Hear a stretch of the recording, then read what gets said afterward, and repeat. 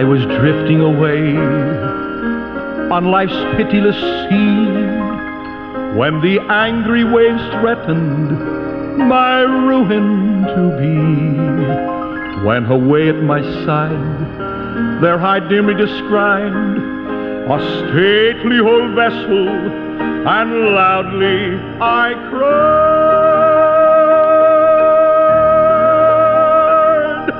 "Ship ahoy!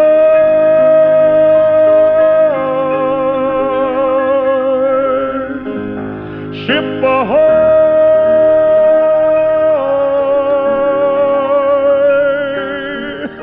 And loudly I cried, "Ship ahoy!" Once again, we say welcome aboard. It's good to be with you this time. Brother Munn speaking. Our program here called The Mariner's Call. What a blessing for this old mariner to be with you by means of radio from the book of Proverbs. At this particular time, chapter 2, we'll look at some verses here. And I'll tell you what, let's go in a different direction.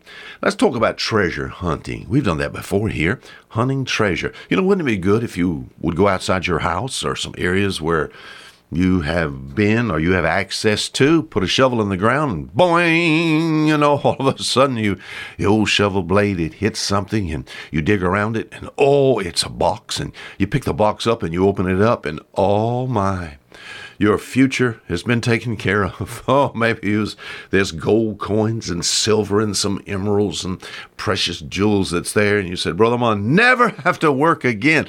What a wonderful thing it would be. I would, I'm not going to not wish that on anyone, but I wonder if that's really what we need. I'll be honest with you. If I had such, if something would ever like that happen to me, I would hope that I would honor God with such, but there's something far superior than that, and we'll look at today, and it's found here in Proverbs chapter 2 and Colossians chapter 2.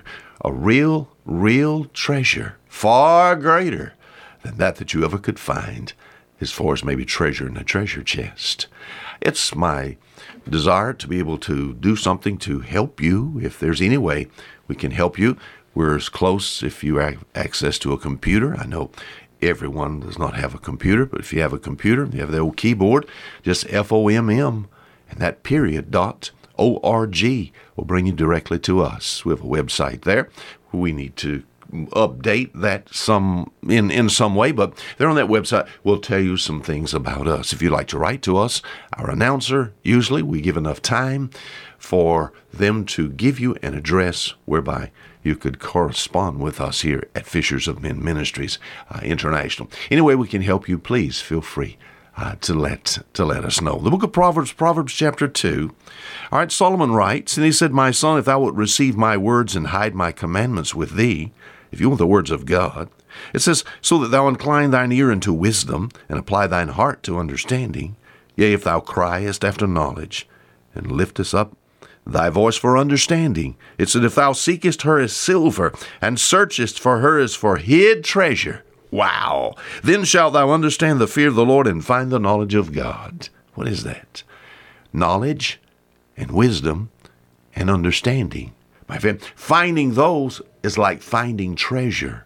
And having those is like looking for treasure. Knowledge, wisdom, understanding is just everywhere, correct? No. It's like seeking for silver. You said, "Brother Munn, I'd like to have some silver." Just take your shovel, go outside, turn over some dirt in your yard, and there's plenty of silver, correct? Well, no, that statement is beyond being foolish. As far as hid treasure is concerned, it's just easy to find. There's treasure just in places around the world just for the digging. No, not that easy. In fact, the only treasure really I've seen with my eyes that were real, we think about that has been found, was there in Key West, Florida, a man by the name of Mel Fisher. The old Spanish galleon that sank there off Tortugas, there off Key West in 1622. She's called the Atocha. Mr. Fisher and his crew found that. 40 tons of silver and gold and emeralds.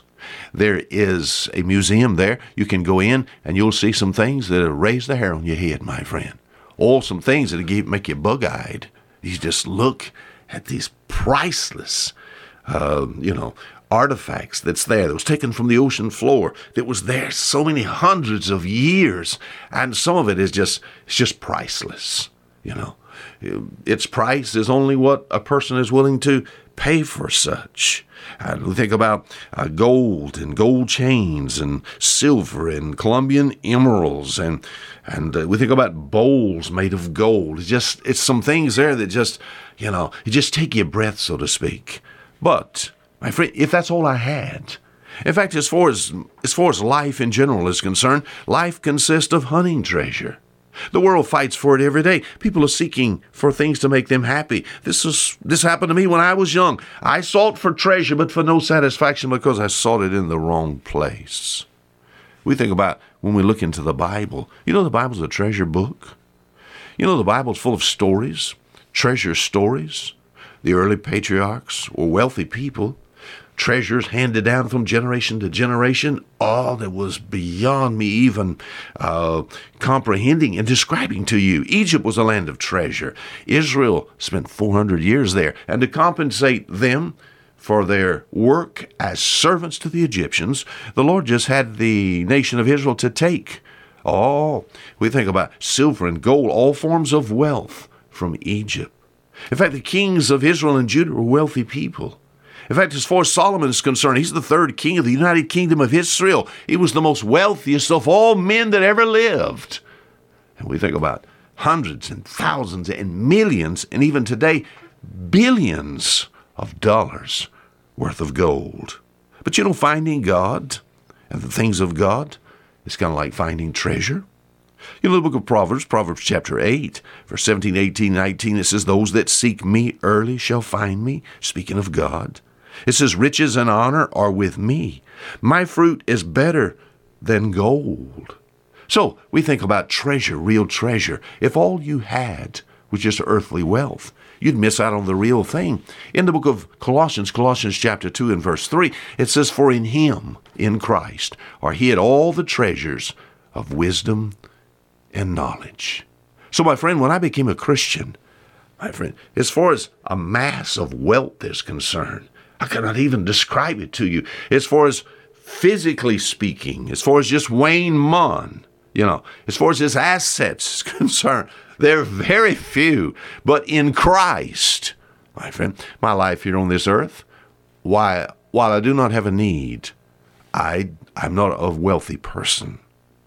While God supplies all my need, I could not take in, as far as my hands is concerned, not present to you thousands and thousands of dollars of pieces of wealth that I have. I don't have that. But in Christ, a massive amount of wealth. What is it? 1 Peter chapter 1, the old fisherman said something like this. Old Simon Peter, God took him off of an old boat and revealed himself to Simon. Simon became a great preacher, and he said this in 1 Peter chapter 1, "Blessed be God the Father and our Lord Jesus Christ." It's also about who hath begotten us again to a lively hope. He says, "To an inheritance incorruptible and undefiled, reserved in heaven for you." An inheritance? What would be the inheritance? We think, we're going to inherit because we're sons of God. I think about my father here on this earth. My father's name is Andrew Munn also, just like me. My name is Andrew Wayne Munn. His name is Andrew Munn. My grandfather, Andrew Munn. Great-grandfather, Andrew Munn. We wore out this Andrew Munn deal. And my father's not a wealthy man, but there'll be some things that he'll leave behind, and my father's still alive, by the way. My father's an old converted fisherman. Saved before in fact, it's because of his testimony and his influence in my life that I came to know Christ. But I'll actually inherit some things from him as to his wealth. As far as God is concerned, is God, we think about wealthy. The wealth of God. There's gold in his presence to the point whereby the streets are paved with it. Not paved with black asphalt, but with gold. My bare feet will step on more gold in a matter of a few moments than is in this entire world. So massive amount of worth, We think about, once again, the child of God. I have here, when the Lord saved me, it's kind of like he gave me a treasure chest. As far as this chest is concerned, I open it often, and looking in this chest, I find everything I need. First of all, as far as this chest is concerned, I found in there salvation that provided for me forgiveness of sins. I was a sinner. My friend, a great sinner. And I never want to spend time on this program and talking to you about how sorry of a sinner I am. A lot of people, that makes for good preaching, how sorry. And they talk about all the ungodliness they were involved in, my friend. I'm ashamed to speak of that. I was a sorry, wicked sinner. But I'm glad I found in Christ forgiveness. Forgiveness of sin. And not only forgiveness, but security. You said, what do you mean? I not only, my friend, can say that I'm saved, but I know for sure I'm saved, and I know how long I'll be saved. You said, how long? Forever. Forever. The blood that was shed there at Calvary, so powerful, provided a forgiveness for my sins, past, present, and also even the future. Complete forgiveness of sins and security. The Spirit of God lives within me. I'm sealed until the day of redemption. And God speaks to me often about peace, my soul. I'm unworthy to be saved. Also, I find in this treasure chest a supply. Christ is all I need. It's grace that brought me safe thus far, and grace will lead me home. So in Christ, I have treasure. And this treasure can be seen in the sense now I can say things with my mouth that make sense. We think about the knowledge that God has given me. We can understand it and see how it relates to others. And then with wisdom, put it out. Knowledge, wisdom, and understanding, what great treasure. I find it in Christ. In Christ, hid all the treasures of wisdom and knowledge. So we think about the child of God. All believing. We think about trusting what Jesus Christ has done for us, brings salvation of soul, security of heart, a daily supply. We think about a treasure. We think about entering and coming nigh to death's door. I'm getting older this year than ever before. In fact, as far as years is concerned, I've waited 65 years to get as old as I am right now. Oops, I've done told something there. You say, what are you saying? I'm close to home. And as far as the house is concerned, we think about whether I go home, my house here today, this evening. Sometimes we make these programs all types of day and night. Whether I go home or I go home, it's all taken care of. It's all good. For the child of God, my friend, basically, what is missions? If this is a mission program here, it's just giving to others, bearing witness before other people of what I have. I have this treasure in earthen vessels. 2 Corinthians chapter 4 and verse 7. Oh, a treasure within me. Oh, lives the Son of God. Of course, he does so in the person of the Holy Spirit. He lives within me. And it's my desire to speak much of him to other people.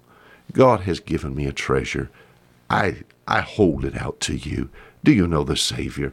Not just know about him, but do you know him? My friend, he died for you. If you would but trust what he did for you. I trust you, Jesus, for what you did for me. He'll save your soul. He'll bring peace to your heart. And if you are a child of God, he'll remind you from time to time, no matter how difficult the situation, we await a great homegoing day. A day whereby heaven will be revealed for what it really is. Oh, what a wonderful place of treasure. In him are hid all the treasures of wisdom and knowledge. Christ is all I need. And in him I have found real treasure. If I can help you, be sure to correspond with us until next week, the same time. Fisher Munn saying goodbye.